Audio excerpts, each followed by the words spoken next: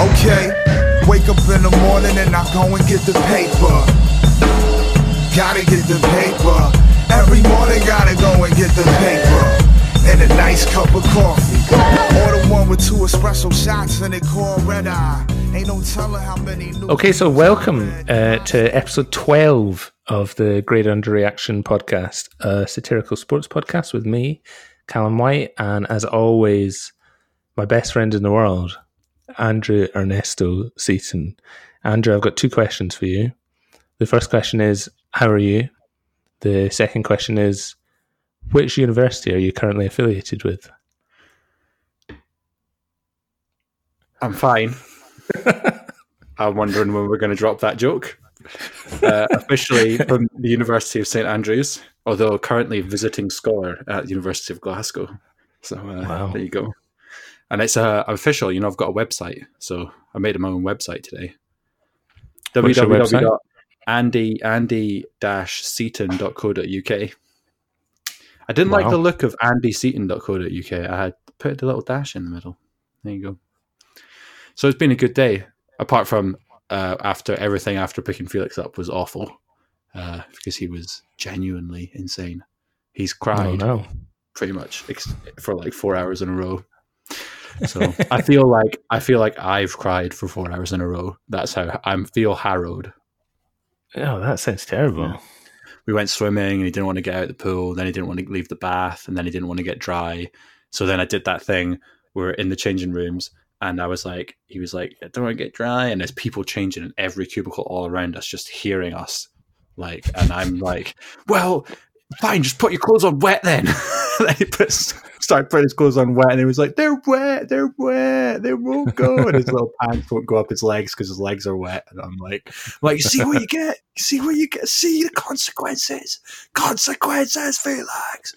And then he didn't want to cycle home, and then he didn't want to go in the door, and then he didn't want baked potato for dinner, and then he didn't want his nose to be runny, and then he was crying, so his nose was even runnier, but he didn't want it to be blown. And then, oh my God, just thinking about it. Oh, it's a nightmare. Well, but apart from that, I've had a really good day. Can we debrief a little bit from last episode? Yeah, sure. What do you want to talk about? Okay, so last episode, it came up, the Honda Jazz came up. Okay, my car is a Honda Jazz. And I've been getting messages from people, messages from my co-host, right? Poking fun at the little Honda Jazz. Let me, I didn't say it because I just need to defend myself here a little bit. So that car was left to me by my late grandma who passed away in 2014. Okay. So if you're messaging me on WhatsApp, poking fun at the fact that we drive a Honda Jazz, then you're insulting the memory of my grandma. Okay, and I love our Honda Jazz. We got it just before Felix was born, and it's been a dependable family car. So everybody leave off the Honda Jazz. Okay, I've said my bit. So that implies that people who are not me have also been mocking the Honda Jazz. Yeah, I've had a few messages. The message you're referring to, I was driving into the university to pick up Sarah and the baby. And I was driving along, and it was like pouring rain, and I knew that they were stuck in the rain, and I was running a little bit late, and I'm trying to get there, and I was stuck behind this car, which was going genuinely 23 miles an hour in a 40 zone. And I was like, fucking hell, this car is like, I'm trying not to get road rage. And like, this car is going so slow. And I could see, even though they were driving in front of me, I could see that the people driving it were like 75 to 85 years old. And we came up to a set of lights, and I had stopped, and I was like, oh my God, it's a Honda Jazz. So I got my phone out and took a picture and sent it to you, because not only were they driving a Honda Jazz, but they were driving about as slowly as I've ever seen someone driving, which is all a Honda Jazz can do. Okay, well, if you're saying it's an old lady's car, it is an old lady's car. I got it from an old lady who had died. Okay. But I also love that car. Okay? Yeah. There's nothing wrong with a Honda Jazz. Stop mocking it. Anyway. Was there any other debriefing that you wanted to do?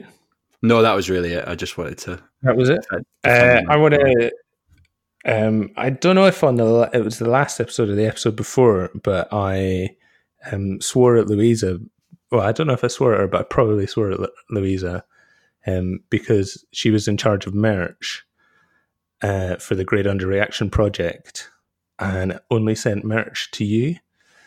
And she rectified this in spectacular fashion by securing me a t-shirt that's got a picture of Harry Kane's face and mouth breather in massive text on it, as well as having Great Underreaction on the sleeves and hashtag GU on the sleeve. And it is one of the finest pieces of clothing I think probably the finest piece of clothing. When I opened the box, I said, that's the best present I've ever got, which instantly pissed off Sarah. So...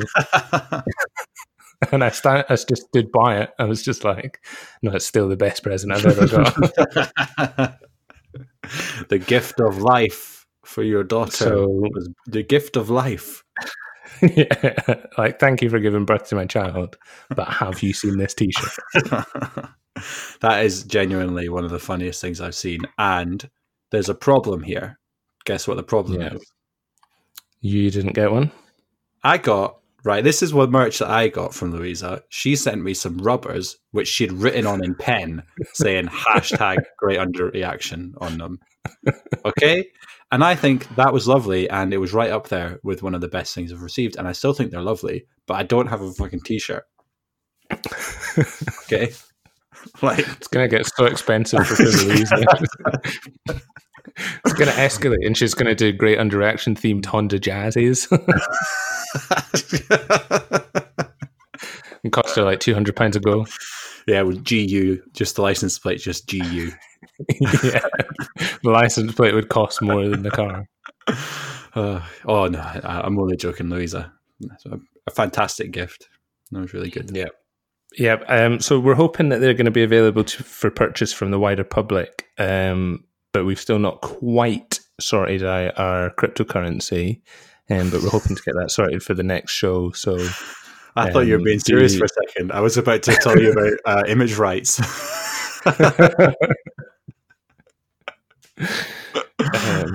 Someone asked me if I want to set up a Patreon, and I said no, because we've just lifted music that we've got no permission to use, and it's fine if you don't make any money whatsoever or get anything out of it other than satisfaction. But any monetary value, as soon as we do that, then we have to I don't know. I'd have to sing an intro music, an outro music. Should we go to Great Underreaction of the Week?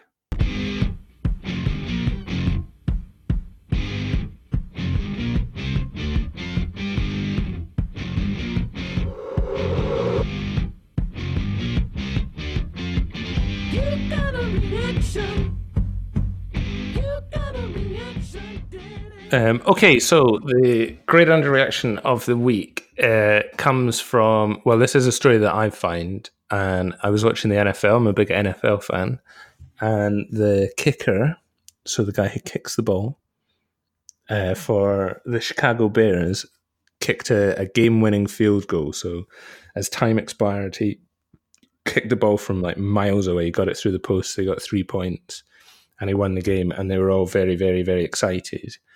And after the match, he was doing a post-match interview with the women on the field, and this is what he had to say. Guys, with the hero of the game right now, Eddie Pinheiro. Eddie, all offseason long, the story in Chicago was the inability to find a clutch kicker. Yeah. Today, the story and the answer is you.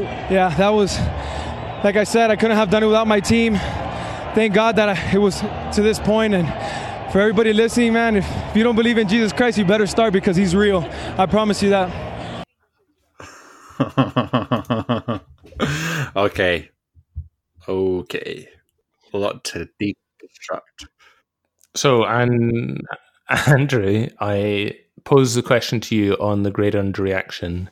Your reaction to a guy kicking a ball through some posts as evidence of the existence of Jesus Christ. I wasn't convinced by it. I feel like I don't want to shit on anyone's religion. It didn't persuade me. So, what we will do, neither of us are religious people, but we will say as a disclaimer, what we're going to make fun of is not religion per se, but the idea that some sort of sports act taking place is evidence of a divine existence. I mean, is that a fair thing to do? We can say, if you're Christian, that's fine. But we still don't think that this guy kicking that ball through those posts is evidence of your belief system. Let me try and get into the mindset. Okay, so I believe in God. Okay, and I know I'm a good Christian, and I do this really difficult thing, and it pays off, and I win the game for my team, and it was really difficult and really unlikely that I would manage to, but I did. And so I thank God. That bit I'm okay. Sports people thank God all the time. But to then point at the camera and look at, he looks at you through the camera, his eyes look at you, and he says, if you don't believe in God, you'd better think again. And I mean, does he think God wanted the Chicago Bears to win? That must be it. He thinks God wanted the Chicago. It's part of a divine plan.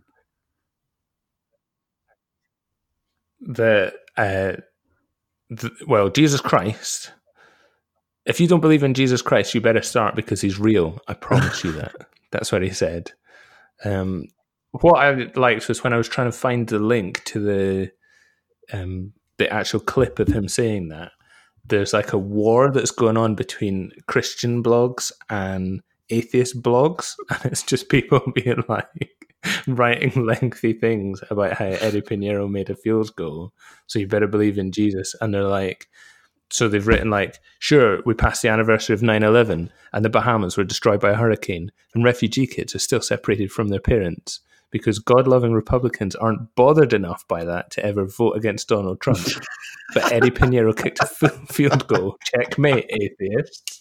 And then the next one is evidence that if you truly believe and you have religiosity, then it will be rewarded to you through the work that you do on this earth. And it's just oh my God, is it possible that it's evidence of neither position? Well, you can't prove a negative, right? So, there's no such thing as evidence for atheism. But maybe that's wrong. Maybe there is. But I found a list of reasons to believe in God. And here are 6. And this is on every student. So it's a student website. And the title of the article is there a God? Does God exist? Here are 6 straightforward reasons to believe that God is really there. Okay? Mm-hmm. Number 1, the complexity of our planet points to a deliberate designer who not only created our universe but sustains it today. Okay, I'm not sure how to link that to sport, but I mean, that's wrong. The universe had a start. What caused it? Okay. The universe operates by uniform laws of nature. Why does it? I don't get this one. The DNA code informs programs a cell's behavior. Apparently that's evidence of God. And we know God exists because he pursues us. He is constantly initiating and seeking for us to come to him. And number 6, Jesus Christ is the most specific picture of God revealing himself to us. So I've just looked at what the Christians say is evidence for God. 6 of them. Mm. And even according to those things, I can't link it, despite my best efforts, to a guy kicking a ball through some posts. I can't do it. Well, I think what you need to remember is that when they wrote that was before he made that field goal. Oh, so this should be updated number 7. A guy either that or number 6 is replaced and Jesus Christ is now Eddie Pinheiro making a reasonably long field goal to win a game. Oh, goodness. I think this is... Maybe he was invested by Jesus Christ in that moment, but I would rather not be taken on by Jesus to make the winning field goal. I'd rather do it myself. Oh, interesting. Yeah. No, I understand that. You want to do it, but there's a thing. if you do it yourself, God still did it because God created you. Yeah. So you can't really worm your way out of it if you believe in God. No, we're about to just rehearse a lot of the arguments of the Reformation on this podcast. So, It's something which like doesn't come up in British sports a lot, but comes up in American sports a great deal, where the projection of religiosity is really important. It's one of the reasons that I first like really fell in love with Aaron Rodgers. Is that so? Aaron Rodgers is the quarterback of the Green Bay Packers. Maybe 4 years ago. So 5 years ago, the Packers lost in this crazy game where the Seahawks beat them, and their quarterback is a guy called Russell Wilson, who's like super into God.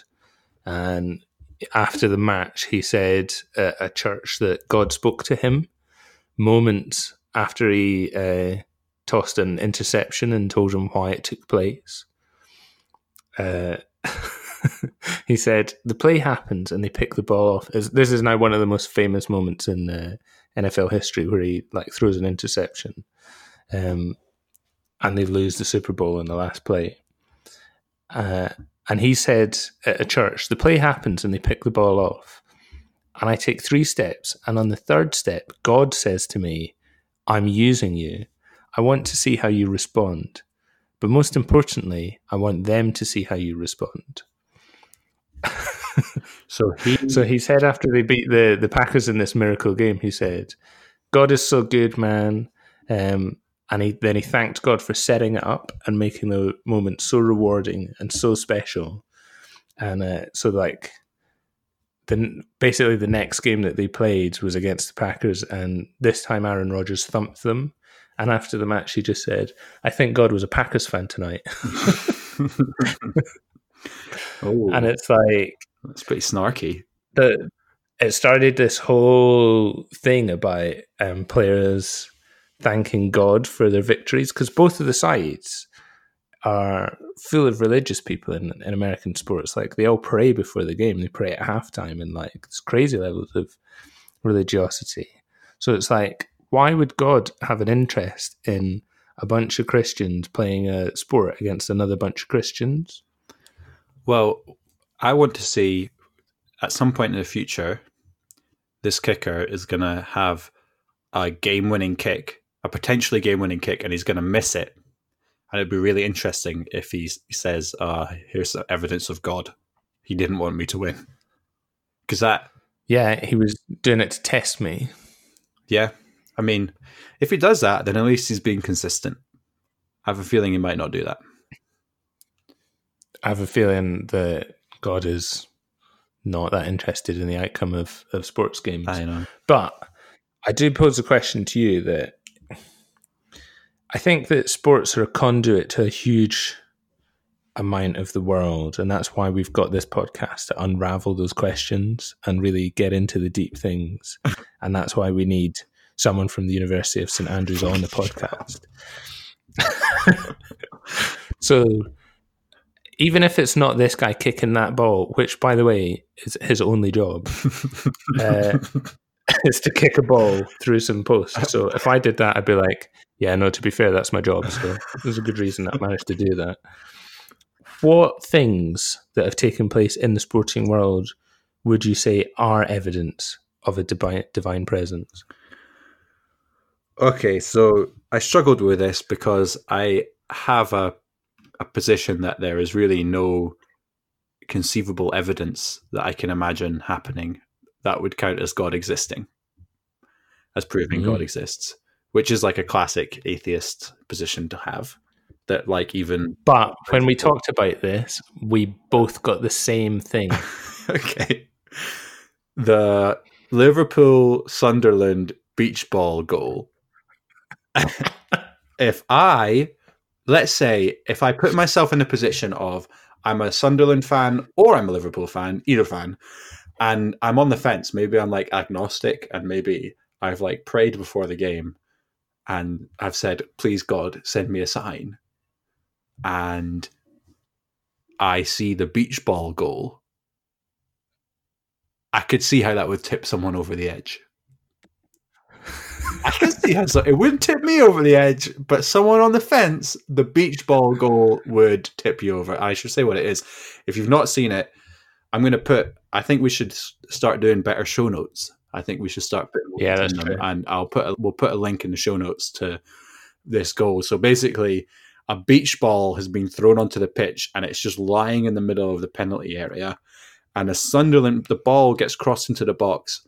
It gets cleared out to a Sunderland player who takes a thwack at the ball, and it's going straight at the keeper. The keeper's about to make a straightforward save, but it hits the beach ball.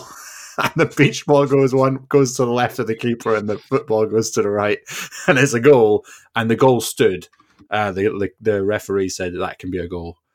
I would say that is crazy.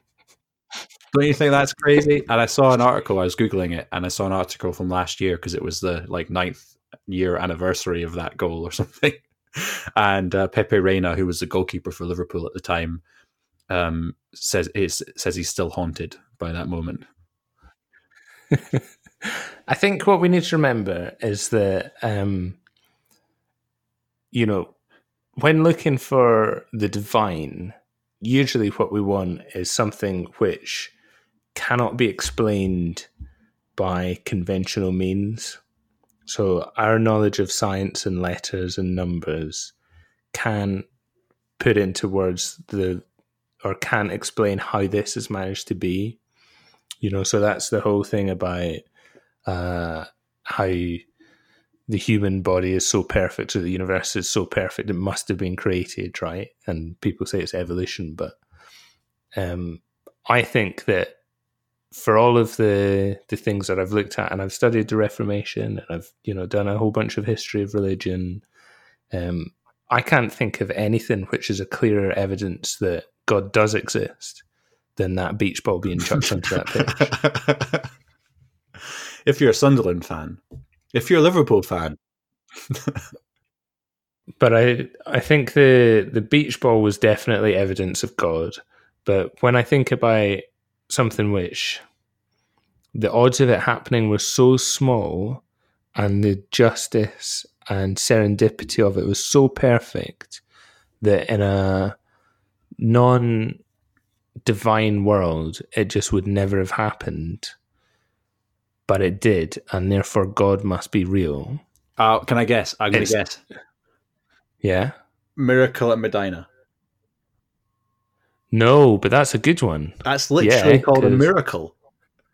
That's true. That is, if it wasn't evidence of God, then why is it called a miracle? Exactly. Oh, I was so sure that was what you were about to say. I'm sorry, I ruined. Okay, go with your one. No, what I was going to say was John Terry slipping in the Champions League final. That's a good one. That's a good one. It was at the height of him being an arsehole, and he went to take the penalty in the Champions League final in Moscow and slipped on his arse. Oh, it's even just thinking about it now. I think I can feel grace. Oh, a sense. I was looking at a picture of it, and it's just like John Terry careering to his arse as the ball is clearly veering wildly off shot. Yeah, there you go. We've got the other one. We'd be remiss if we didn't mention the Hand of God. That's the name that the Argentinians gave it. They're a very religious nation. No, that's true. If we'd been alive for when that happened, I think we would have felt much more like God had come in to deny the English media the chance to wax lyrical about how great their team was. And that to me is much more believable as a worthy cause, that God would directly intervene for that cause, more than just, someone's game in the NFL. Yeah, that's true. It's probably more important than a week 2 matchup in the NFL. Yeah, week 2. It's not even like an important game. It's just a very early season game. So the only other thing that I had on my list, which I think is clear evidence of God, or at least divine presence of Jesus Christ, was, it's probably obvious, but it's Eric Cantona drop kicking that fan. Well, that's just because it's given pleasure to so many people, right? And it's like, that is, yeah. It cannot be explained through conventional means. The only explanation is that God must have got involved, because how can you explain that through rational thought and the world? I don't think you can. I mean, we covered Eric Cantona's acceptance speech last week. That you can't explain that either. Eric Cantona, just everything he does, he's walking evidence of God. Guys, if his head. Did you have anything else? I have one. Okay, so I was really struggling because I don't know if this has come across at all, but I really don't believe in God. Like, I really don't. No. And I couldn't think of anything from real sport, but I did weirdly turn to Disney. Have you seen the Disney cartoon version of Robin Hood? About 48 times. With the foxes, With the foxes. Yeah. Do you remember the archery tournament? There's no way that you would watch that film 48 times and not remember the archery tournament. And in the archery tournament, the Sheriff of Nottingham he's cheating, and he trips up Robin Hood and makes his first arrow fire up into the air. And then Robin Hood just calmly notches another arrow, fires that arrow, and it hits the back of the first arrow, and then the first arrow hits gold. Bang in the middle, and snaps the Sheriff of Nottingham's arrow in half, and it falls to the ground, and he wins a golden arrow. If that happened in real life, I think I might question some things. That would be evidence of Jesus Christ. I think that was always my favorite moment in that entire film, and I think that if anyone actually managed to do that in real life, actually, they'd have to do it 10 times in a row. No, actually, even then, I would just think they were really good at archery. They just were next level good. But how would they be that good at archery if it wasn't part of God's master plan? I think just by being really good at archery. I don't have another explanation for you, Callum. I think the most important part of that is that when his arrow hits into the center and splits the other arrow, one of the little animals who's watching it goes, "He split his arrow in twain." You remember it really clearly. I actually watched on YouTube to make sure that I had it down. That was actually the contents of the film. No, I remember watching that about 6 or 7 years ago, when I was babysitting, and the kid wasn't that interested in it, but I was getting really into it. And there's a scene where, shortly after that scene, where pandemonium kicks off, and there's all these, is it hippos or rhinos or elephants? But they're all stacked on top of each other, and they're just running about because they're scared someone pokes an arrow in one of their bums. And honestly, it's one of the best things that you'll ever watch. Those Disney films, the animation, if you watch it closely, you will not have a bad time, even as an adult. It's such an enjoyable thing to watch. Well, there you go. I think that would count. But unfortunately, that's a Disney movie and not something that actually happened. If the Fox version of Robin Hood from the Disney film managed to shoot his arrow and redirect it into another arrow, then you would believe that was evidence of divine existence. It's kind of difficult here because, firstly, if there really was a Fox Robin Hood, that is almost as amazing as the arrow feat. And talking foxes, cartoon foxes in real life. I mean, I can't. But I would just question my sanity at that point. I would just assume that something had gone terribly wrong in my mind, and that really I wasn't watching a fox shoot an arrow into another arrow to win a golden arrow tournament in 16th century England. I would assume that I was insane and in some sort of padded room. Once again, we've come back to the starting point, which was your premise that the only way to believe in God is by being insane. No, that's not what I'm saying. I'm saying if I'm witnessing a fox shoot an arrow into another arrow to win a golden arrow, and there's hippos riding hippos, that you think you've been slipped some LSD or something, man. That's something different. I wouldn't think God. Well, okay. Let's tie up the grade on direction for the week then. Do sports feats provide evidence of divine existence? Andrew Seaton, yes or no? Oh, brilliant. Wait, hang on. No. That was fun. I like doing that. Yeah. It's weird the small pleasure I get. I mean, it's so simple. It's just, I get so much pleasure out of doing that. Let's just do it again. Yeah.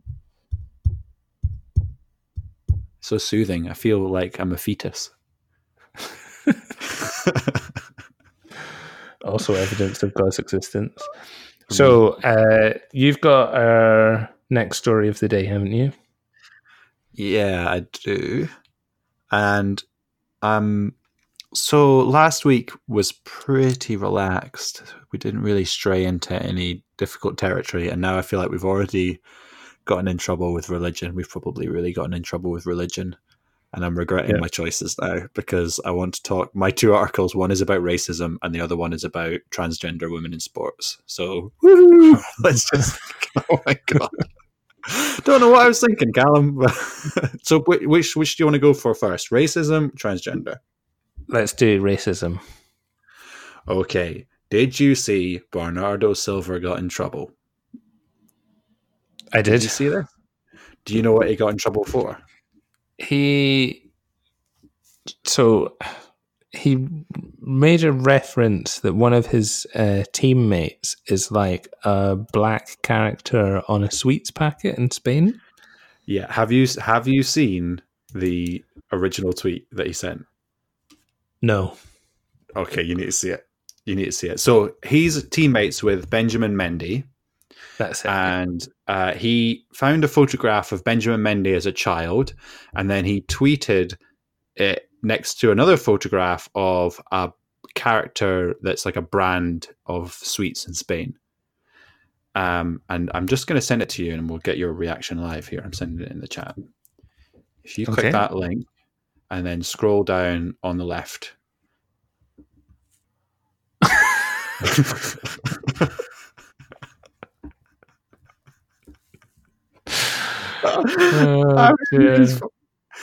Before we get into the racism thing, it is really funny. It's a really funny tweet.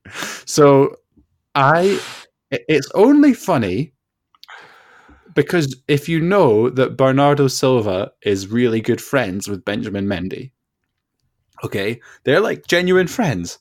And Benjamin Mendy replied to this tweet, which I'll describe in a second. He replied to this tweet with the like crying, laughing emoji, right? So he found it funny.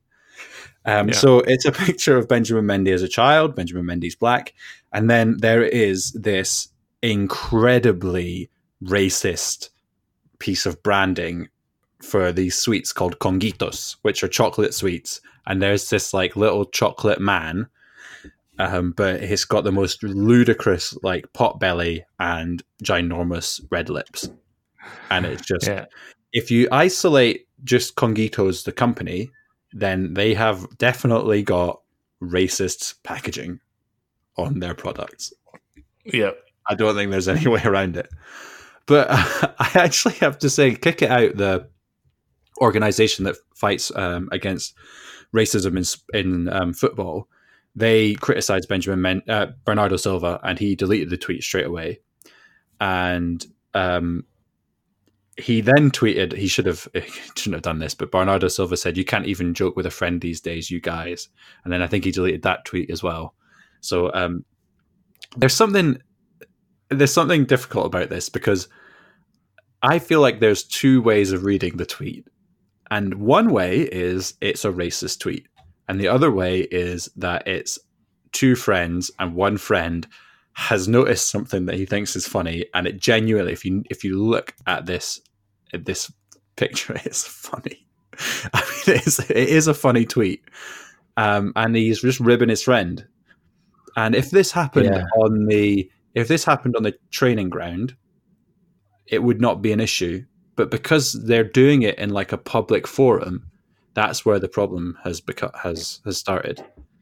So what's your stance then? Is your stance that it's a problem, or that it's not a problem? I mean, I think the first thing that you can definitely criticize Bernardo Silva in all instances is it's a bit stupid.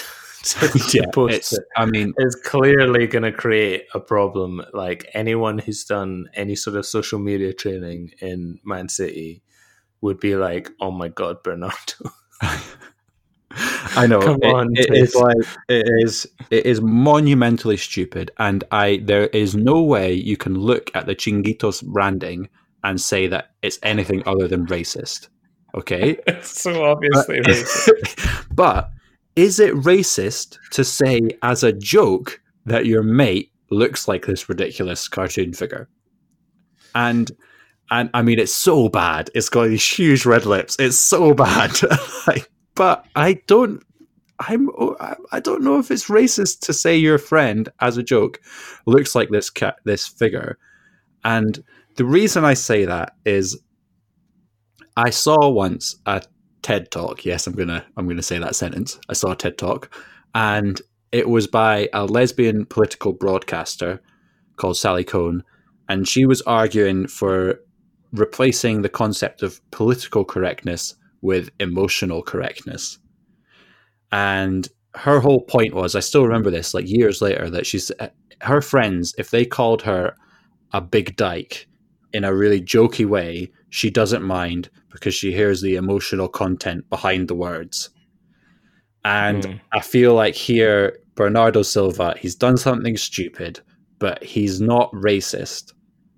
And the emotion, like the guy, the supposed target of the racism, laughed and is friends with him. They're friends. So at a certain point, when does that trump like other things? I'm not in general a big fan of like, if there are idiots out there who will take the racist interpretation of this tweet and laugh at it in a racist, mean way, I don't think it, I try to put, how am I supposed to put this?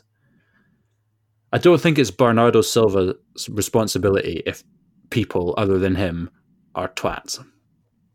So I think what you would say is, because the argument that I think Kick It Out and people who would say this is unacceptable under any circumstances, and Mendy's reaction to it has got nothing to do with it, would say he has a platform, I don't know how many followers he'll have, but hundreds of thousands up to millions. And even if, Mendy thinks it's fine and they're friends and this is sort of like a private joke that's being acted out publicly, what it does is validate racism to potentially millions of people, and that nuance will be lost on a lot of people. So it's much better from a sort of like public role model stance to just adopt a zero tolerance, don't be racist standpoint. But I think what you're saying is that you don't think, whether or not he tweets that, it's not like someone sitting looking at their phone and they're like, "Oh, Bernardo Silva's been a bit racist, I'll go be racist too." Was that right? Yeah, but even, I guess, I just generally, this is my instinct in a lot of things, and this is probably why Helen calls me right wing, even though I'm not right wing. That's funny. I get called right wing in our house too. Do you? And I get called right wing because I definitely am. I err on the side of, I don't like this kind of view that there's this like swirling mass of competing ideas, and if you just like say something that could possibly be, in the worst possible interpretation, seen as promoting one of these bad ideas, then that's your fault, even if it requires someone else to do a lot of the legwork to make it that way. So in general, I'm not a massive fan of having to police your speech so much that there's no possible way in which it could ever be used to like further the cause of some evil thing. I just feel like it's too difficult to do that, and there's too many perspectives and interpretations you can take. And I take your point here that Twitter, not known for being good at getting the context across, it is. And even just on that basis alone, I do think it was a mistake to do it. I do think that he shouldn't have done it. But at the same time, I don't think it's such a huge deal. Like, such a huge deal. I really don't think anyone has been made more racist than they already were by reading that tweet. I mean, we've often talked about, like, if someone hacked into our WhatsApp conversations, the pictures that they could paint of us would be, I mean, we're not sending racist things to each other, but we'll definitely say things which, in the context of our friendship, make sense, because you know what the person's mind is, and you know what their stance is, and like how they vote, and what their actions are with people, and what is clearly a well-established joke. But if you just take things like that out of context, then all of a sudden people can be represented in quite nasty ways, which are 100% not their true form. In this instance, like, just keep that in your WhatsApp chat with the Man City lads. Don't put it on Twitter when you've got a blue check mark. Yeah, I think that's right. There's no circumstance. Yeah. There's no circumstance where this is not idiotic. I agree. I really think that's what I meant when I said if this was on a training ground, it would never be a thing. It's because it's public. And I kind of wish it wasn't that way. And I actually kind of think that there's a tendency towards interpreting what people say always as revealing something terrible about that person, to always put the worst possible spin on it, because outrage kind of feels good. Outrage always gets other people liking your tweets and stuff like that. And outrage ultimately is like a big driver of traffic on the internet.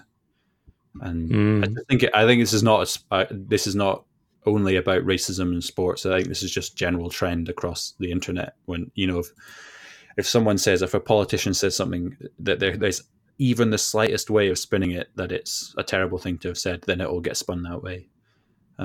So that's why I do also feel sorry for Bernardo Silva, even though he's an idiot. I do think as well there is an element here of it's a wider conversation, but we sort of hold footballers, all sports people, but particularly footballers, to this quite high standard. And in Bernardo Silva, we've got a guy who almost certainly comes from a fairly underprivileged background in Spain, has played football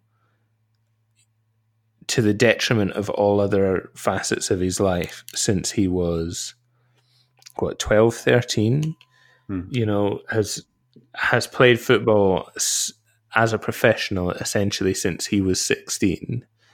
And we don't expect people who have that sort of life path in any other way, whether or not they left school to be a mechanic or to, work on a construction site. We don't expect them to harbour particular sensitivity about things which can be quite complicated subjects sometimes. And yet, when footballers get it wrong, we're like, oh my God, you need to understand your place in this. And they get social media training, and they definitely have an awareness of the importance of their platform more, I think, than, Gaz 24498 would have when he tweets exactly the same thing to his 11 followers. So it's not an apples to apples comparison, but these guys are not brain boxes. And I've played more team sports and competitive sports than you have. And, as a well-educated person who's played, I played for team from the council estate in Aberdeen, and the conversation, but even, you know, playing for the Oxford College cricket team, locker room conversations can be like the interaction or the banter can take place at a kind of not unpleasant but weird level sometimes, you know? Yeah, I understand that. And I mean, neither of us is saying that being... I'm trying to think, like, on the one hand, I can see people's annoyance with Bernardo Silva, and they're saying, you're not helping. But on the other hand, I could see the other viewpoint, like, where is the generosity? You know, where's the generosity of perspective? You know, like to say, Bernardo Silva, you know, I'm going to choose to see you as... I'm not gonna instantly go to the worst possible interpretation of what you've done. And it's Right. not just on Bernardo Silva to be like a good boy in public and never ever say anything that could possibly be interpreted in a bad way.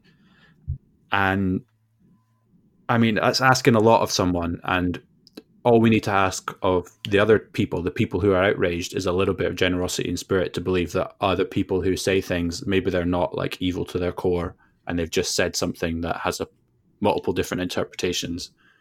And one of them, yeah, it could be the worst one that you're imagining, but that's not always the way that it actually was intended. So yeah. I don't know. I think... Sorry, go on.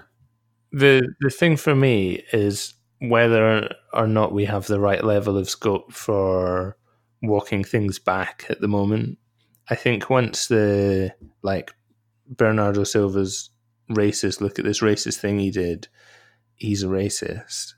Once that's left the station at the moment, or is out of the gate, I don't think the scope for any sort of nuanced debate, or for him to say, yeah, sorry, that was a stupid joke. He thought it was funny. Actually, it turns out that we'd already had a chat about this, and what happened is I just took this like private thing between us and made it too public. And you know, I'm sorry, I won't do that again. And everyone can sort of go, yeah, you know, I could see situations in my life where that could have happened to me. Fair enough, Bernardo. Like, you've sorted yourself out. Yeah, that would never happen. We'll just move on. That doesn't happen now, and that's the problem I've got with not even that. It's not that they would say, we don't accept your apology. It's that that apology would then be more words to pick over and more ways in which to reveal his genuine, hidden, implicit, or whatever you want to call it, racism. So you're right. That's a good point. There are some offenses for which there is no forgiveness. That's just the way it is, and that's you forever in some circles of the internet. So yeah, I think we've strayed really far from amusing podcast material. I mean, it's your fault. I know it's my fault. I mean, really, look at that. Look at the tweet. It is funny. Like, there's no other way to put it. I really find it funny. Well, Andrew Seaton is a confirmed racist. I think we've known this since episode 4 when you started taking shots at Serena Williams. But yeah, can we have like a just wait until we get to like episode 100. Episode 100 is just going to be me for like 20 minutes just pounding you on things that you've done for the last like 99 episodes. I'll be like calling back to all of these different jokes, and then we'll be like, and now the podcast can start. We'll have to have an agreement between us that if either of us ever has a job which has some level of public scrutiny, that we will delete this podcast from the internet. It shall. That's true. I mean, I work for the civil service, so could be a problem. Could be a problem. All right, let's move on. Let's move on to lighter topics. Should we do something? Yeah, something lighter, Andrew. Yes. What have you got for us? I've got the International Olympic Committee kicking the can down the road on transgender women competing in the Tokyo 2020 Olympics. So, oh God, why were these the two? God, I must hate myself. All right, let's get into the weeds. Right, so, firstly, can you believe it's almost 4 years since the Rio Olympics? That's crazy. Yep. That doesn't feel like that should happen. Feels like ages ago to me. Maybe. Actually, we've both. All I remember thinking with the Rio Olympics was like, don't give a shit, not as good as London. I remember watching Andy Murray Del Potro. Oh yeah, that was good. That was really but again, wasn't as good as Andy Murray Federer. No, it wasn't. London was really good. They were really good Olympics. Anyway, London was incredible. Right, so basically the International Olympic Committee, they were due to introduce stricter guidelines on transgender women competing in the women only events in 2020 Olympics, but they failed to do so because they couldn't agree. So the current guidelines that they were put in place in November 2015, and they state that transgender women can compete in women events. So these are men who have transitioned and they've become women, and they can compete even without the removal of their testes, as long as they have less than 10 nanomoles per liter of testosterone. And if you remember when we talked about Caster Semenya, that's the level as well for people with androgenism. So it's the same. Is that the right word? If I just said made up a word, androgenism, is that a word? Well, I've probably put myself. I think androgyny is a androgyny. word, so. Yeah. So it's the same. It's basically the same cutoff. Even if you were biologically a man, rather than someone we might describe as intersex. Actually, right. Incidentally, did you know I was looking when I was researching this article, I found an academic article about the 10 nanomoles per liter level, and I didn't realize this, but there are 3 different evaluation levels if you're before you get tested for your testosterone levels, and the first one is a physical exam. And it's called the hirsutism evaluation or something like that. And do you know what hirsutism means, Callum? Hirsutism? Yeah. I'll have to confess, I don't know what hirsutism It basically means hairy. Like, you're a woman, but you're very hairy.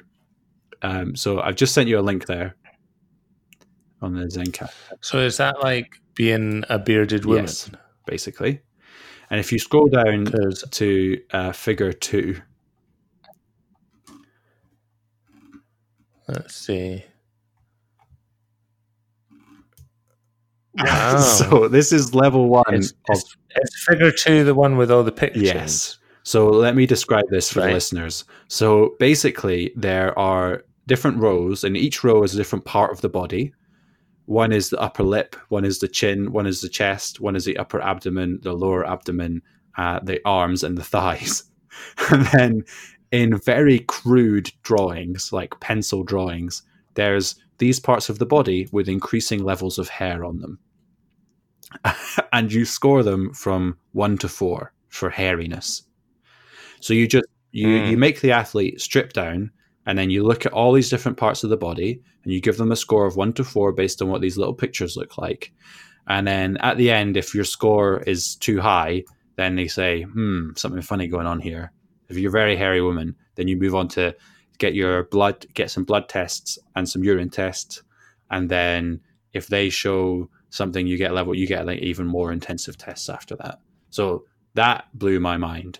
That level 1 is you just check how hairy someone is. Isn't that crazy? Well, I've got to say, I'm looking at the pictures, and not to brag, but I do have a pair of testes, and I'm not sure. So there's 7 categories, and they're all ranked out of 4. Mm-hmm.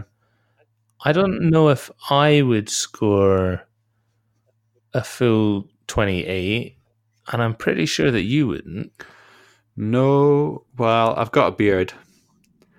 and You've got a beard, but that's only Yeah, the first two. The first one is upper lip, and then there's chin. okay. So But then you've got like a little sort of naked chest, so you're sort of two. no, I'm a And then 3. your upper abdomen's I'm a 3.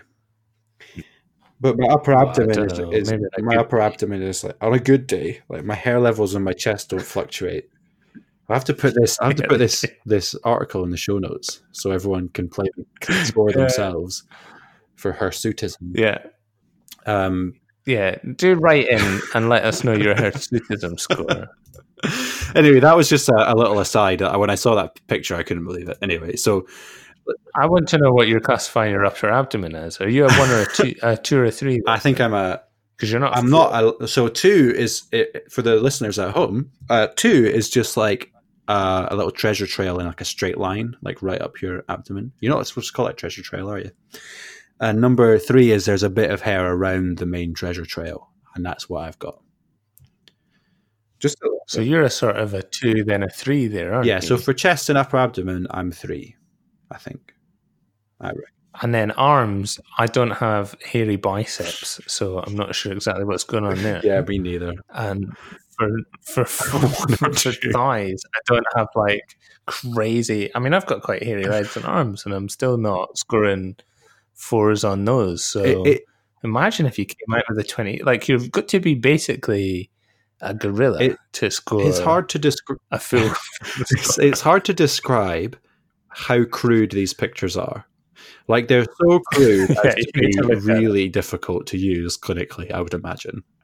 Okay, I just feel like these would be really difficult to use, especially since they're not even consistent with each other. Like, look, the chest, there's some boobies, and then when it's showing the arms lady, she's got no boobies. That's true. I mean, you're going to look more male if you just put some pecs on a female body and no boobs. Anyway, right. I probably shouldn't have even said that. I'm going to get flat-chested Twitter going on at me. Yeah, you've just body shamed fat-chested women. Well, do write in and let us know your hirsutism score. I reckon. I mean, mine falls down quite a lot because I've got such terrible facial hair that I'm going to be struggling. I think I'm probably making a campaign to get onto stage 2 of testing. But let's presume that I do manage to pass the hirsutism score based purely on my hairy chest. What happens then, Andrew? Then you get blood and urine samples, and they test for markers of having high male hormones. And then if they come up back high as well, then you get this like the official like testosterone. You can't be over 10 nanomoles per liter testosterone test. So that's how it works. So the reason, so it's 10 nanomoles per liter. The reason those guidelines were controversial is because if you were born women, if you were born female, your testosterone levels they range between 0.12 and 1.79 nanomoles per liter. So 1.79 is the upper end and of what typical female testosterone levels would be, and you're saying that men can compete if they've got less than 10 nanomoles. So you've got more than 5 times the upper end of what women would have. And men's testosterone levels are typically between 7.7 and 29.4 nanomoles, which is way more. There's way more variety there, isn't there? That's quite astonishing. So that's the argument. Some scientists were saying that a level of 5 would be a nice compromise because that's less than men, but still more than most women. And that would be like in between the two groups. Like that would be in between the bell curve. You know, if you imagine 2 bell curves, there's one for women, there's one for men. They don't overlap, and you pick a value in between, right? Others disagreed with that because there's been research that has shown that even if you do testosterone suppression in transgender women, it actually has little effect in reducing muscle strength. So we'll put in the show notes. It will be good in the show notes this episode. I'll put the link to the articles I'm talking about here. So even after a year of low testosterone levels, you don't appear to lose muscle strength. And there appears to just be some physical advantage of having gone through male puberty that's maintained even after you transition and undergo hormone therapy. So they're saying, look, even if you do get it down to 5, it's still not fair. So, and when we talked about Caster Semenya, do you remember we criticized the kind of hyper focus on testosterone, and it's kind of like a theme in our podcast to do that. And this actually, in a weird way, backs it up. This research is saying, like, the testosterone is just this number, and it's not the whole story. So I'm going to say one more thing, and I'm going to ask you for your thoughts, Callum. The counter argument in this article comes from a transgender academic, someone described as a transgender academic. It's not clear whether they are an academic of transgender issues or whether this person is transgender. It's not clear. But they argue, and then this is a quote, transgender women after hormone therapy are taller, bigger, and stronger on average than cisgendered women. But that does not necessarily make it unfair. In high levels of sport, transgender women are substantially underrepresented. That indicates that whatever physical advantages transgender women have, and they certainly exist, they are not nearly as large as the sociological disadvantages. So that is a transgender academic who is clearly arguing that transgender women should be allowed to compete, but granting that there are physical differences and what she describes as physical advantages that transgender women have. And they certainly exist, she says. So there you go. I mean, it's a bit of a mess, this. What are your thoughts, Callum? Can you ask a more targeted question? I can. What do you think about this point at the end here? This admitting that there are, not admitting, it sounds like you've been denying it, but acknowledging that there are physical differences between physical advantages that transgender women will have over cisgender women. But saying that they're not nearly as large as the sociological disadvantages. And the evidence for that is that transgender women are underrepresented in sport. Does that persuade you? Transgender women are underrepresented in literally everything. They're a very small percentage of society. I don't know whether or not that's a convincing argument. I feel quite... This is, one of those things where, because we both live with women who are more left-wing than we are, and I would say I used to be more left-wing than I am, and have sort of watched a whole bunch of people going down a path that I often feel slightly unsure about.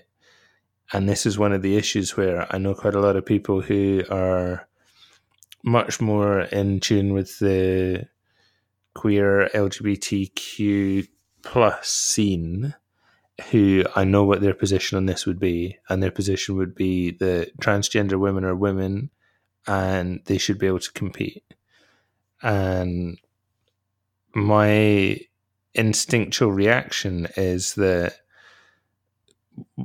transgender women were born male and that gives them physical advantages, and that if they then use those physical advantages to compete in a sport professionally, then it's not fair.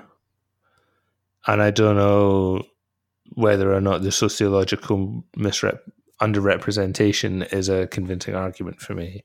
I think that when you're talking about elite sport, so much of it comes down to physicality. And if you've got completely different muscle formation and clearly defined advantages towards one set, then I find it difficult to overcome that, to say transgender women are women. And, because I'm happy to adopt the position transgender women are women. Mm-hmm. It's literally only can compete professionally that I have a query about. Yeah, I'm with you on not being persuaded by this argument of sociological disadvantages, and I get why we might lean that way, because if we have a minority group that faces so many disadvantages, bigotry, exclusion from society, and they're underrepresented in some sphere of society, then it feels we really want to do something about that. And that's why, and I totally understand someone who really agrees with this position, but appealing to sociological disadvantages seems really weird to me. And that's because there are all sorts of ways in which people can be sociologically disadvantaged. So, it seems obvious to me that we wouldn't let, for example, a very, very poor man, a man who grew up in deprivation, who was malnourished as a child, and thus had sociological disadvantages, we wouldn't let them compete as a woman. And it would seem odd to do that. Someone who was from a deprived background with PTSD who can't leave the house and so therefore is not as fit as other people. I mean, I wouldn't say they should compete as a woman either. It just seems like a no-goer to me. And on some level, the reason we have sex categories in sport is because of a difference in the physical abilities of men and women. And this is clashing with this whole other movement, which is that transgender women are women and should be seen as women and have all the rights and privileges that women have, and they shouldn't be prejudiced against them. So we've got competing norms that I don't know how we get through this, to be honest. I mean, do you think, I remember going back to Caster Semenya thing, in that we were saying that we thought the ruling was bullshit, but the reason I thought it was bullshit was because I didn't like using testosterone. Seemed as a weird thing to do. It seemed like too crude a measure. And it also felt like it was the Caster Semenya rule, right? Because it was like, it felt targeted at Caster Semenya, right? It felt like it was the Caster Semenya distances in running that were targeted. And that was my issue there. But they did not resolve, and they still haven't resolved there, or in this situation, the fundamental problem of the difference in physical abilities of men and women and how transgender women fit into that. I don't see a path forward. Yeah, I think the difference in Caster Semenya was that there's a whole sort of underlying, I think probably racial discussion about how they just didn't like Caster Semenya's mannishness. It's not the same as Caster Semenya being a man who now wants to compete with their physical body as a woman. Right? It is a different thing. I do think that professional athletes exist in a sort of marginalia, and that's why they have such strict doping regulations. Because there is the perception that by taking some substance or having some stimulant or because the things that they're testing for aren't just like steroids that will make them massive turbo athletes. The things they're testing for are small things, because there is the belief that 1% would be the difference between coming 7th and winning. Because elite athletes really are at that kind of level of, you're starting to push your body to the very limit of what it's capable of doing. And, there's quite a lot of conversation about, at what point are you just not going to be able to run faster? At what point are we just not going to be able to do any better than that? And that was the conversation about the 4-minute mile. And now I think that there is a conversation. I can't remember what the distance and the time is, but there's something about one of the middle distances. Like, is it physically impossible for us to get below this time? And you really are talking about people who now especially now with professional training and science and nutrition, in the last 30 years, are now really at the boundaries of what the human body can achieve. And we know the boundaries of what the human body can achieve with professional training and strength and conditioning and nutrition is significantly different for men and women. And so, I think that if you have, sprinting or distance running or triple jump or weightlifting, then my position on this is more clarified. Where I become a little bit more unsure are any sport in which physicality is not the primary denominator of skill. So, you can be the most impressive physical athlete on the field to play a game of football, but it doesn't mean you're the best footballer on the field. So have you thought about whether or not you would be happy with transgender women playing in women's soccer matches? I don't see that as being all that different from athletics, to be honest with you. No, yeah, really. I mean, if you put a faster player, a faster man alongside a slow man, a fast, strong, fit man alongside a weak, slow footballer, that your physicality gives you an advantage, that your skill, that there is also skill, but we put it like your physicality allows you to realize your skill to a level that could not possibly be matched by. I mean, you can't run as fast. Football's about running. There's just one thing, right? I mean, have you noticed this watching women's football, that it looks very, very similar, except that the speed at which they run is less. That's noticeable. Their quality with the ball at their feet is insanely good, and they're amazingly talented. But the speed at which they run is smaller. And then also shots go in that wouldn't go in if a male keeper was there.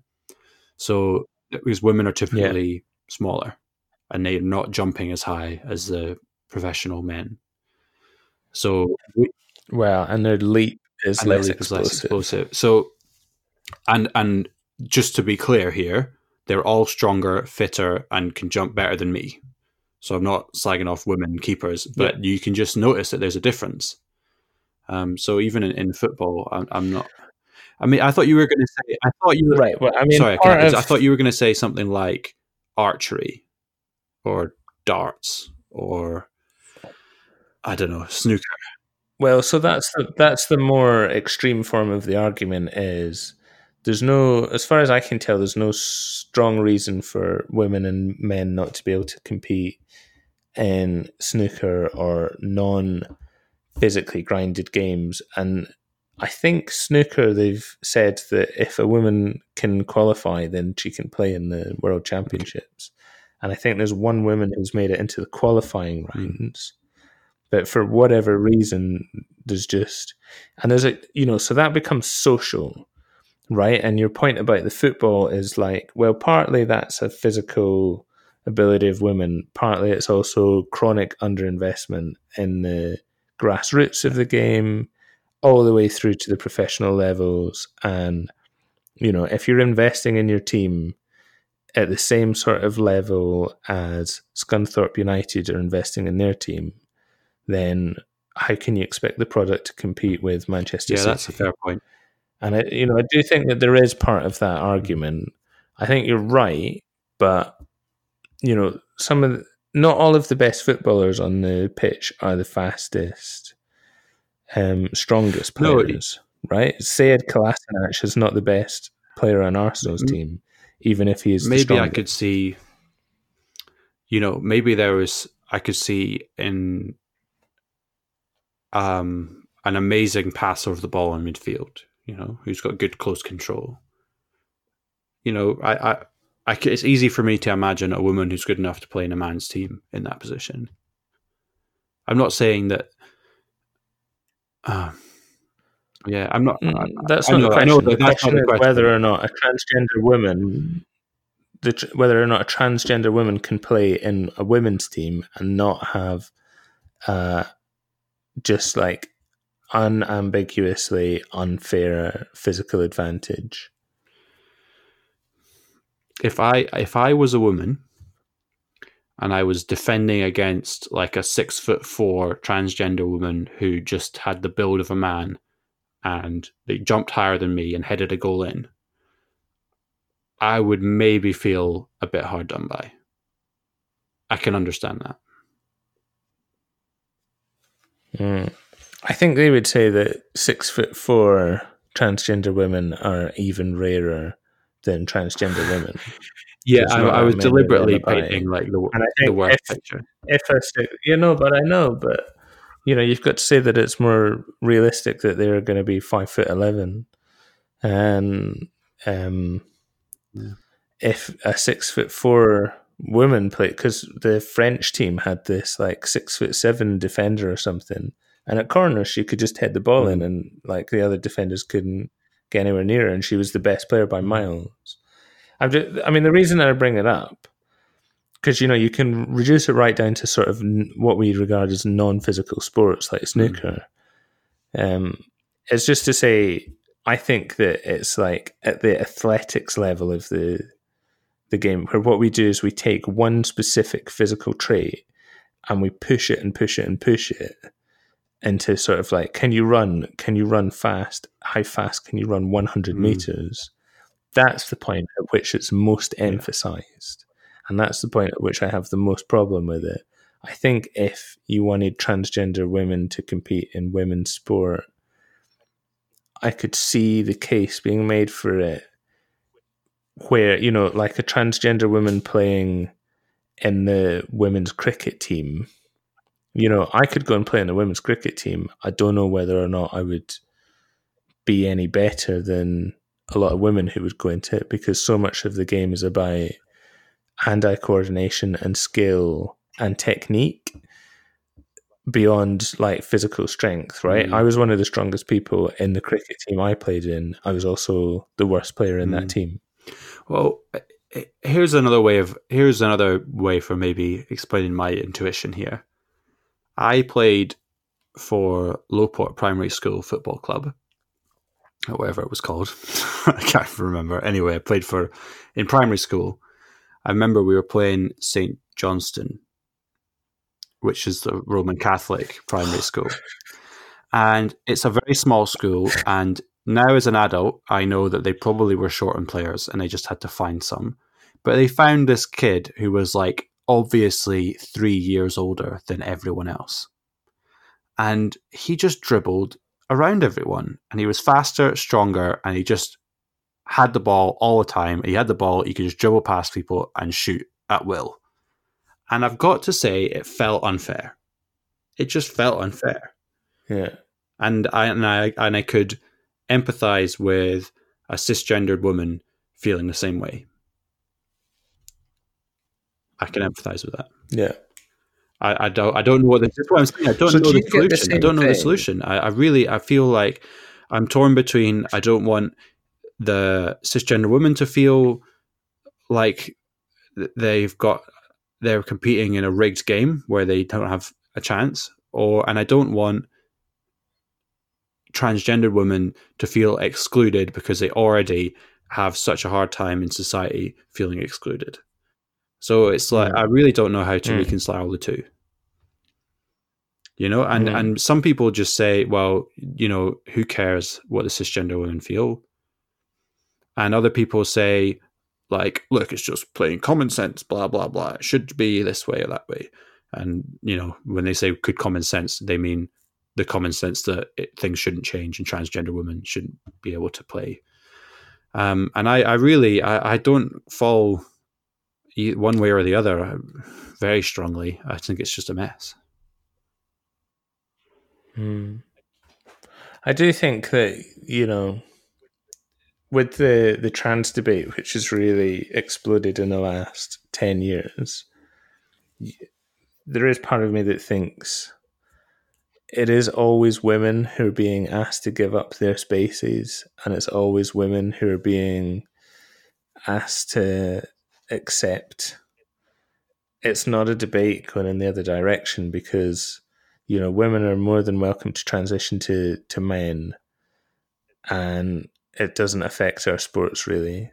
You know, if they transition to being a man and are suddenly good enough to compete in men's sports, I think we would all just be like, good on you, well done.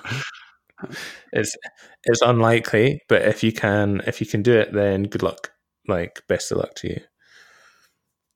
So, you know, there's a little bit of that, like, it's so weighted one side, and coming with that is the sort of, you know, a lot of women's sport has been really deeply neglected.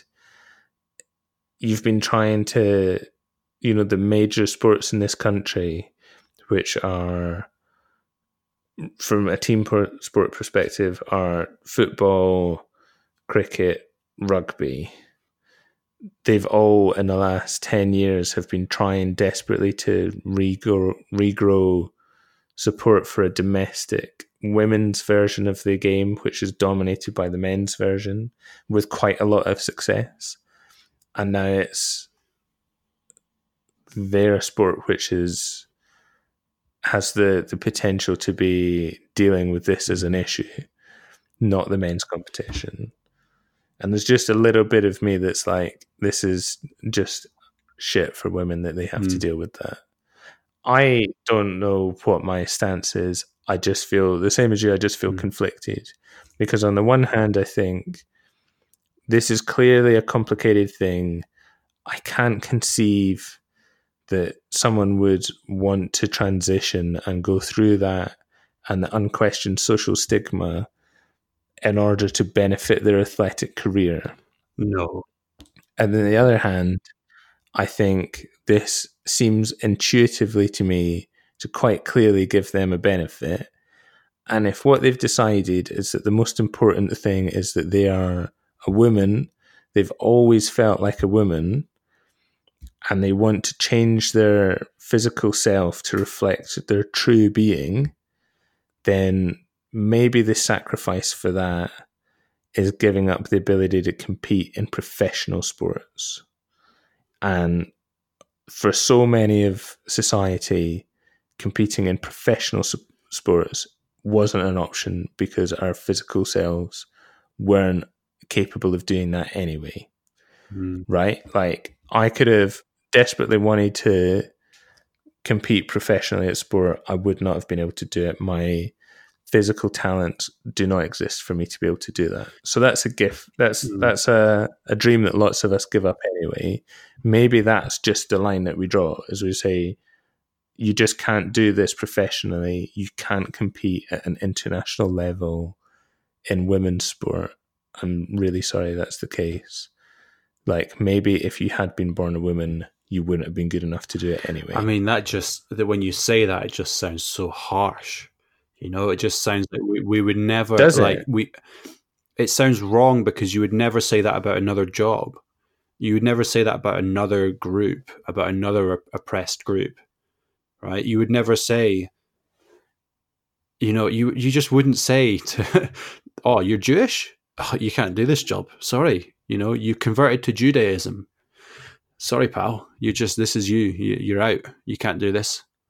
You know, unless it's like the pig eating championship, I think that they would feel pretty gutted. You know, I understand it at the same time. This is what I mean. Like, it feels like, what's the word? There's two competing things here that are just, they don't go, they're in conflict, and there doesn't seem to be a higher principle by which we can resolve this situation. You know, it doesn't seem to be a clear way to say, you know, this is the adjudicating thing. You know, this is the principled way of managing this situation. It doesn't seem like there's a way of doing that. Like, we just run up against two competing values that we hold as a society, that are incommensurable with each other.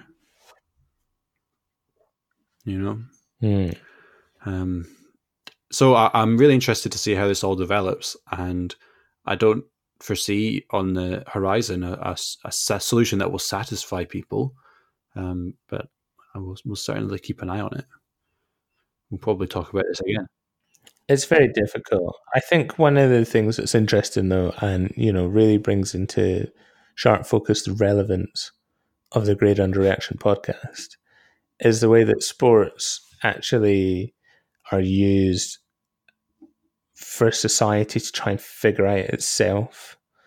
And this is an example of something that most people, we're two intelligent people. You're at the University of St Andrews, and we're thinking about this and don't know exactly what our position is. We know it's really, really complicated, and sport is having to try and make these value judgments, make these decisions before the rest of society's even figured out what's going on with a lot of this, because it's very new. There's quite a lot of, I think, quite deep conflict within people about this, even if they're not willing to admit it publicly. And there's good reasons for not admitting it publicly, but this is really complicated. And then there's a bunch of people who are having to make these decisions because sport becomes the paradigm of our society. It becomes this like model through which we measure things, through which we see ourselves. And actually, everyone who says sport's really stupid, I really think fails to note the importance it plays in society with these sorts of things. It was the same for race. It was the same, in the Munich Olympics. Sport really matters for society to figure out what it thinks about things and about itself. I think there's something to that, and I think that one of the common annoyances I think I've had on this podcast is being when people take sport and they take something complicated and they act as though it's simple, and they use it in arguments that are bigger than sport. And I think that surprisingly, I haven't seen many people treating this as though it's simple one way or the other. I've seen some people be it a bit, Martina Navratilova has said she's very firmly in the camp of transgender women shouldn't compete. So I've seen some people portray Martina Navratilova as though she's the Antichrist. Okay, and it's a bit... I tend to get annoyed when people do this with complicated things and then they use them as part of the pieces on the board in our wider political struggle, that they have an ideology and they're pushing it. But in this case here, it just is so complicated. This one seems to have avoided the worst of the internet. I mean, we were talking earlier about generosity in interpreting what people say, and I think there in this debate, it's one of the most sane ones I've seen. But maybe that's just because I've not seen it, because the Caster Semenya one I thought was absolutely insane, but the transgender one seems to, I don't know why, it seems to be a different flavor in what I've seen on the internet. I don't know if that's the same for you. Yeah, I don't know. I think that people are scared, or at least are aware that it's like touching a complex issue with a barge pole. And no matter what you say, you can get quite clearly represented as being a TERF, which is a trans exclusionary radical feminist, or you can get, your words can get twisted pretty quickly here by just saying it's complicated. But it seems that on the Great Underreaction podcast, we, for some reason, don't shy away from the big issues. No, we don't. Shall we move on to the trope of the week? Let's do it. Maybe we should shy away from This the big week, the trope of the week is about immigration in Italy. Okay, Callum, lead on. No, this week's trope of the week. Okay, we'll do it quite quickly because it's been a lengthy episode. But I would suggest that if you think the episode is too long, just listen to it in 2 parts. It's a podcast. You just pause it. Just come back to it whenever you want. It's not a film. You don't have to sit down and listen to it. So this trope of the week, this week's trope of the week, even though it's not a weekly podcast, this episode's trope of the week is the FIFA awards. And so it's sort of, in general, team of the year, but in particular, the raft of articles which accompany any team of the year, which are team of the year snubs, and people's righteous indignation about how player X, who they believe should be included, was not included. So the most common, the most prominent one of these was after the team of the year was announced. Liverpool's Alexander Arnold and Andy Robertson weren't included, and this included a raft of some of England's pundits to tweet out that they thought this was an absolute shambles. And what's the guy with the bald head? Danny Mills. He went on TalkSport and sorry to interrupt you, Callum, but can we just have a quick aside where we ponder how Danny Mills got a job as a pundit? Because he's like an ogre, like a da can't speak properly, man. It's really weird. Even for a footballer, he is ineloquent. I'm sorry, I've just gone off on one there. I don't know why.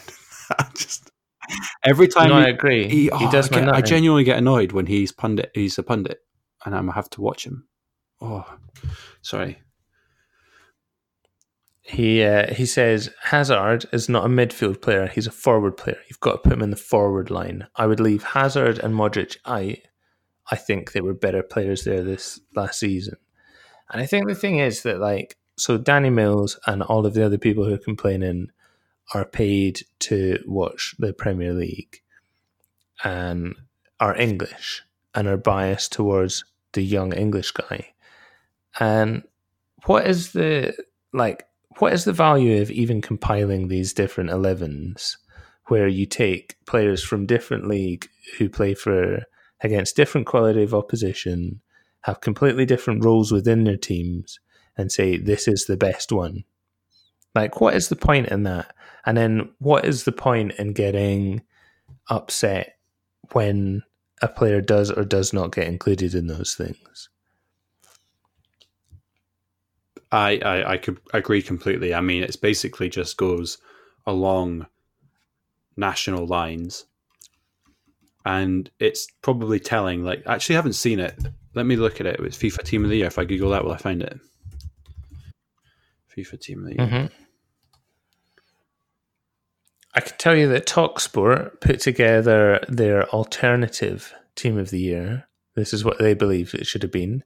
So in goal, Alisson. In defence, they had Robertson, Van Dijk, Delight he's the Ajax guy, right? And then Alexander Armstrong. Alexander Armstrong's son from Point. Super alternative. Right back there. Alexander Armstrong's at right back, and then De Jong in midfield. Then they've got De Bruyne and then Bernardo Silva. I think this was before he was racist. In the midfield, and then Hazard, Ronaldo, Messi up front.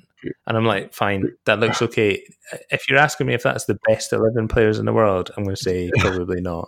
If you're asking me if 3 of the best 4 defenders in the world all play for Liverpool at the same time, I'm going to say probably not. You know what that team is? That is the team that you would put down on paper if you'd heard of Lionel Messi, you'd watch the Premier League, and you'd watch the knockout stages of the Champions League. That is the team you'd put together, exactly, right? Yeah. And there's a lot more football than that in the world. Bernardo Silva doesn't even start the majority of Man City's games. How is he possibly the best midfielder in the world? Crazy, right? Yeah. Let me have a look at this team. I can't find it. Why can't I find it? Here we go. Oh my God. It's like written in a big list. Just show them all on the pitch. Oh, there it is. Right. So I'll read it out. I'll read it out then. So the forward line is Cristiano Ronaldo, Lionel Messi, and then Kylian Mbappe. And sounds fine to me. Midfield, fine. De Bruyne, Kante, Modric. Okay. Which, I mean, did you watch the World Cup? Modric. I just don't think I would ever argue of Modric being in there. Yeah. I just don't think I would ever do it. I would never. Yeah, Modric was like he was the player of the tournament for the World Cup. I mean, you could argue that there was a ultimate team last year as well. But anyway, and then there's Marcelo, Ramos, Van Dijk, and Varane, which is crazy because Varane doesn't play right back. So I don't know why their back line is 3 centre backs and 1 left back. And then De Gea in goals. Yeah. I mean, I don't know. I watch football quite a lot. I don't know who the best players in the world are because I don't watch all of the players in close detail all of the time. Do I think Marcelo is probably the best left back? Yeah, probably. He was last time I saw him. You know what I just read out? I read out the FIFA 19 computer game team of the year. I was excellent. Again, it sounded like it might have made totally sense to possible. Me, though. That was computer gamers voting on their best players who in the game of FIFA 2018. It's UEFA Team of the Year, not FIFA Team of the Year. Oh man, no, it's Fifth Pro. Oh well, how many are there? I'm looking at the UEFA Team of the Year. Oh, do you want to see who's different? It's got Ter Stegen. Don't care, to be honest. And it's identical. Other than that, oh no, it's got Hazard instead of De Bruyne. Okay. Yeah, De Bruyne was injured all of last year, wasn't he? De Bruyne played 4 games or something. That'd be why he's not in it. But he would be in the computer. He's in the computer game. That would be why he's not in it. And the other trope of the week is that every single time I've seen any of these Ballon d'Or or any of this shit, there's a bunch of stories about how Cristiano Ronaldo and Lionel Messi don't vote for each other. Oh, no way. That sounds so surprising. So you've not stood in any student elections or anything, have you? No. I have been in a few. And there are always, is it single transferable vote? Is the system where you rank your candidates and there's rounds. So it's like you knock out each time. So the bottom candidate gets knocked out and then whoever voted for candidate 7, now that they're out, it goes to their next preference. So that's single transferable vote, isn't it? But so I'm sure that that's how most of these work. Right. Is that you vote for, number 1, number 2, number 3. And if number 3 gets knocked out, then it's your number 1. And if it's and I have never ever voted for the person who was my direct competitor in any of those, just in case I accidentally voted for them to beat me. Yeah, that makes sense. It makes sense, doesn't it? If it comes down to one vote and it turns out that Ronaldo voted for Messi and Messi didn't vote for Ronaldo, then Ronaldo's going to look and feel like a dick. So of course he's not going to vote for Messi. It's not a story. It's not. I mean, do you think that by him not voting on that thing, he's like, I'm not voting for Messi because he's shit at football? Yeah, I mean, it's almost as though they're not voting in an entirely objective way that reveals the deep truths of the universe about who is objectively the best footballer. It's almost like this whole team of the year thing is complete bollocks anyway. I mean, there's four players in the team. I've got the real team now. I'm looking at the right thing. Finally found it. There's four players of the team from Real Madrid. Okay. I mean, I don't think Real Madrid won anything last season. Did they? No, Real Madrid was shit last year. Right. So, I mean, I don't look at that and then feel aggrieved that there's four Real Madrid players. I don't look at it and see there's two. There's Alisson and Van Dijk, two from Liverpool. I mean, maybe there should be four. Maybe there should be four. I mean, who cares enough? Do you think part of the problem is that they have to make copy, right? They have to do something every day of the week because they're football pundits. 100%. So this is just something easy. It's like, I don't know. It's just sometimes at work, if I want something easy to do, I'll just read emails that I know contain information that's useless to me. And I'll just read them because that's something easy to do. And I feel like this is what football pundits are doing. They're just doing something piss easy that is actually useless. Yeah. No, I agree 100%. So that's my trope of the week, is just team of the weeks in general, but the idea of there being obvious snubs. I think no matter which way you look at it, if you like a player and you think they're really good, they've probably been snubbed for you. Yeah. And the player who they've been snubbed for is probably also quite good at football. Let's just move on. Okay. Yeah. Have you got any predictions ready? I'll make a prediction just off the top of my head. Yeah. Ole Gunnar Solskjaer will not be Man United manager at the end of the season. At the end of the season? Yeah. I think he'll get fired. It's not the boldest prediction I've ever heard. All right, before Christmas.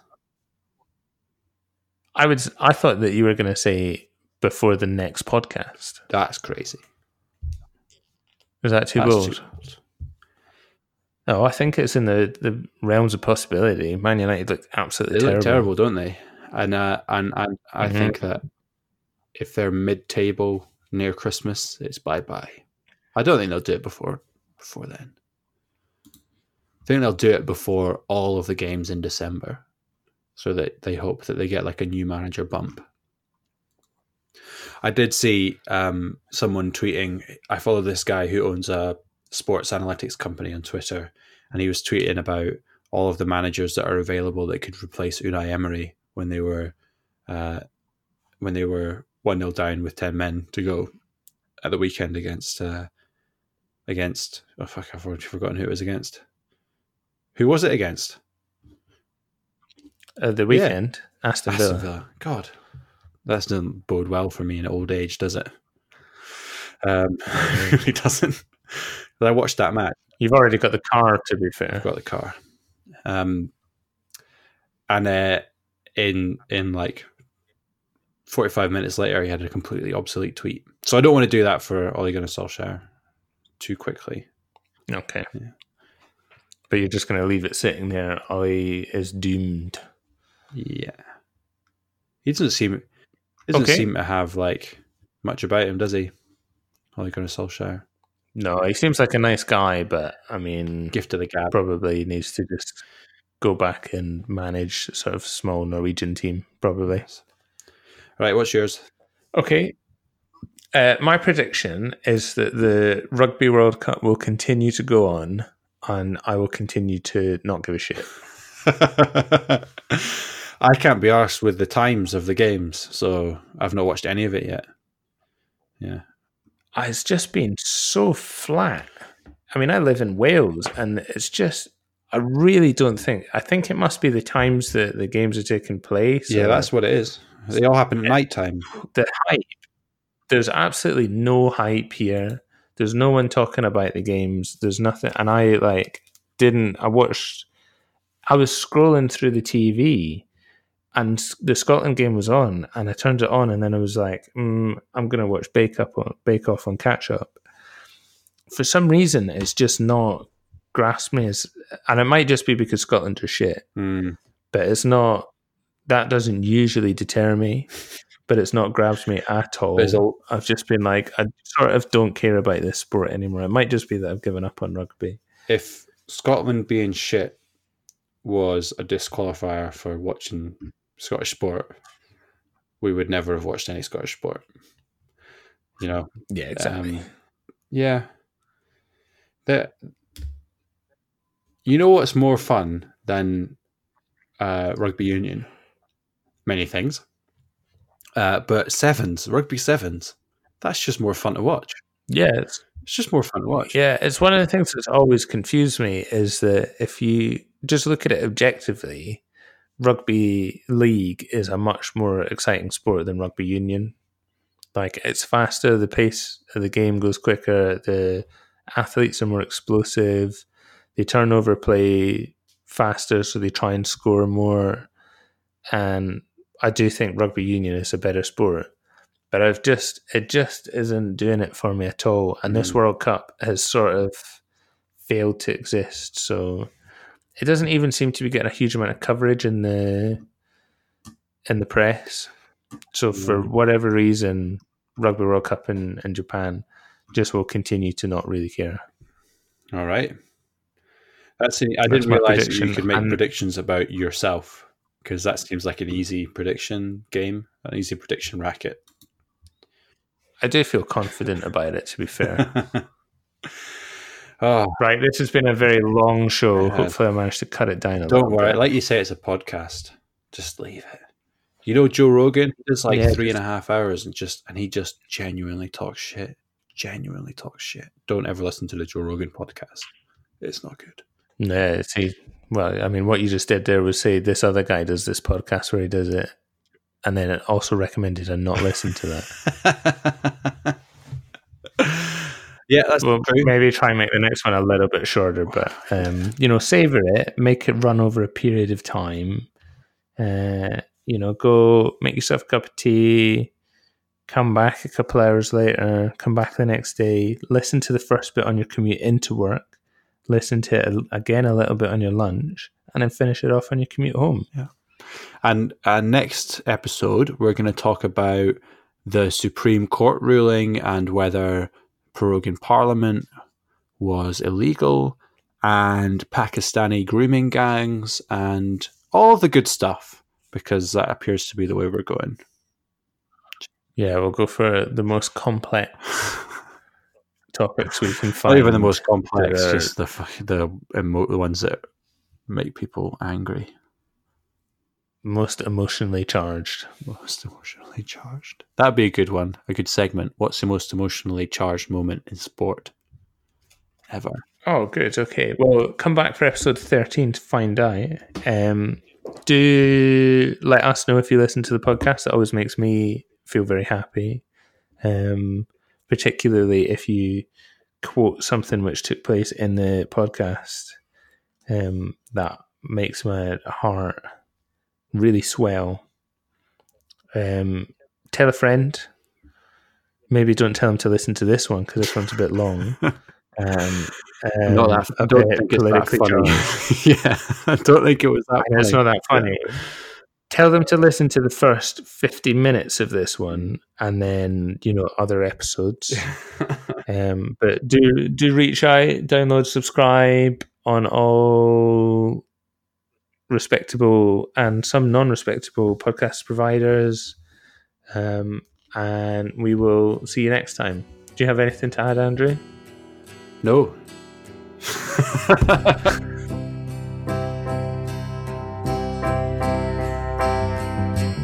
I read the news today, oh boy, about a lucky man who made the grade.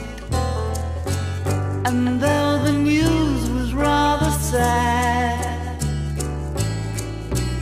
well, I just had to laugh. I saw the photograph. He blew his mind out in a car. didn't notice that the lights had changed. A crowd of people stood and stared. They'd seen his face before. Nobody was really sure if he was wrong.